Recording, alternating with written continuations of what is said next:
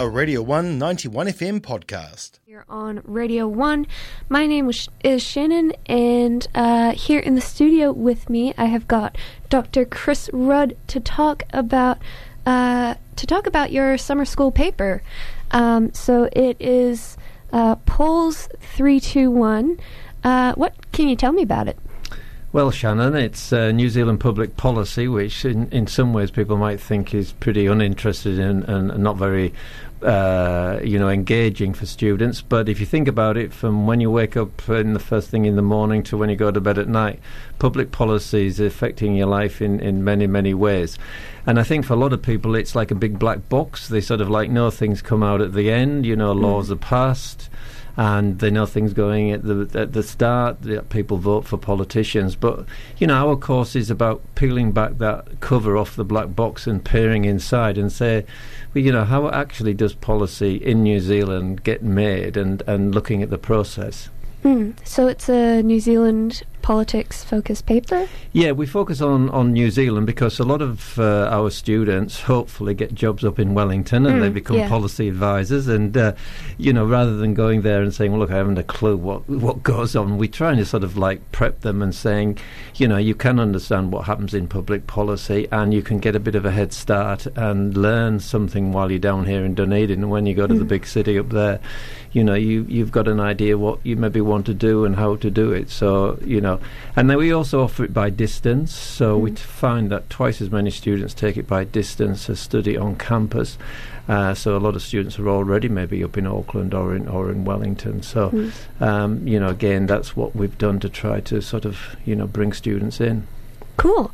And so you, this isn't your only summer school paper that you're, there was at least one other that you're sort of involved in, right? Yeah, well, actually, I'm involved in a pre-Christmas summer school paper. That's on looking at politics in classical Roman times with modern times. So there is cool. Yeah, there is something about public policy making there. So we do actually look at how policy is made back 1,000 odd years and how it's made now, and we sort of actually point out that wealth and influence of as much a role to play perhaps in policy today as it did back then. Hopefully now in New Zealand wealth and money doesn't sort of override everything as it might have done back then. Yeah, and again, that's one of the things we want to say to people. Is it the rich and powerful who get the biggest voice in public policy making in New Zealand?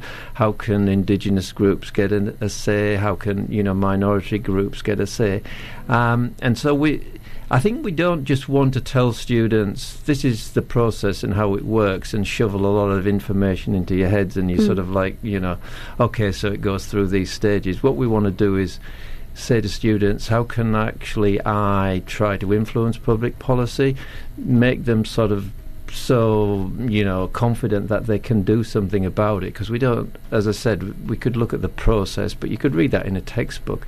So we try and give students, when they're doing the paper, we sort of say, well, what what areas are interesting to you, what housing or planting 1 billion trees or whatever it is, and we sort of say, okay, well, let's have a go at trying to make policy that's relevant to you. You don't like the fact that we haven't got a good public transport system. Okay, so what would you try to do about that? Because I think policy is made by, if you like, the fathers and grandfathers of students, and you wouldn't want your father and grandfathers to dictate what you ate when you went into a restaurant just because they're paying for it. Yeah. So in a sense, we want to say to students, well, you don't want some group of people who don't represent you to make policy for you just because they're the taxpayers. And so that's what we're trying to get people to feel so, I don't know, almost angry about things and saying, why should we always be the recipients of policy? Why don't we actually be a bit more proactive? Yeah, for sure.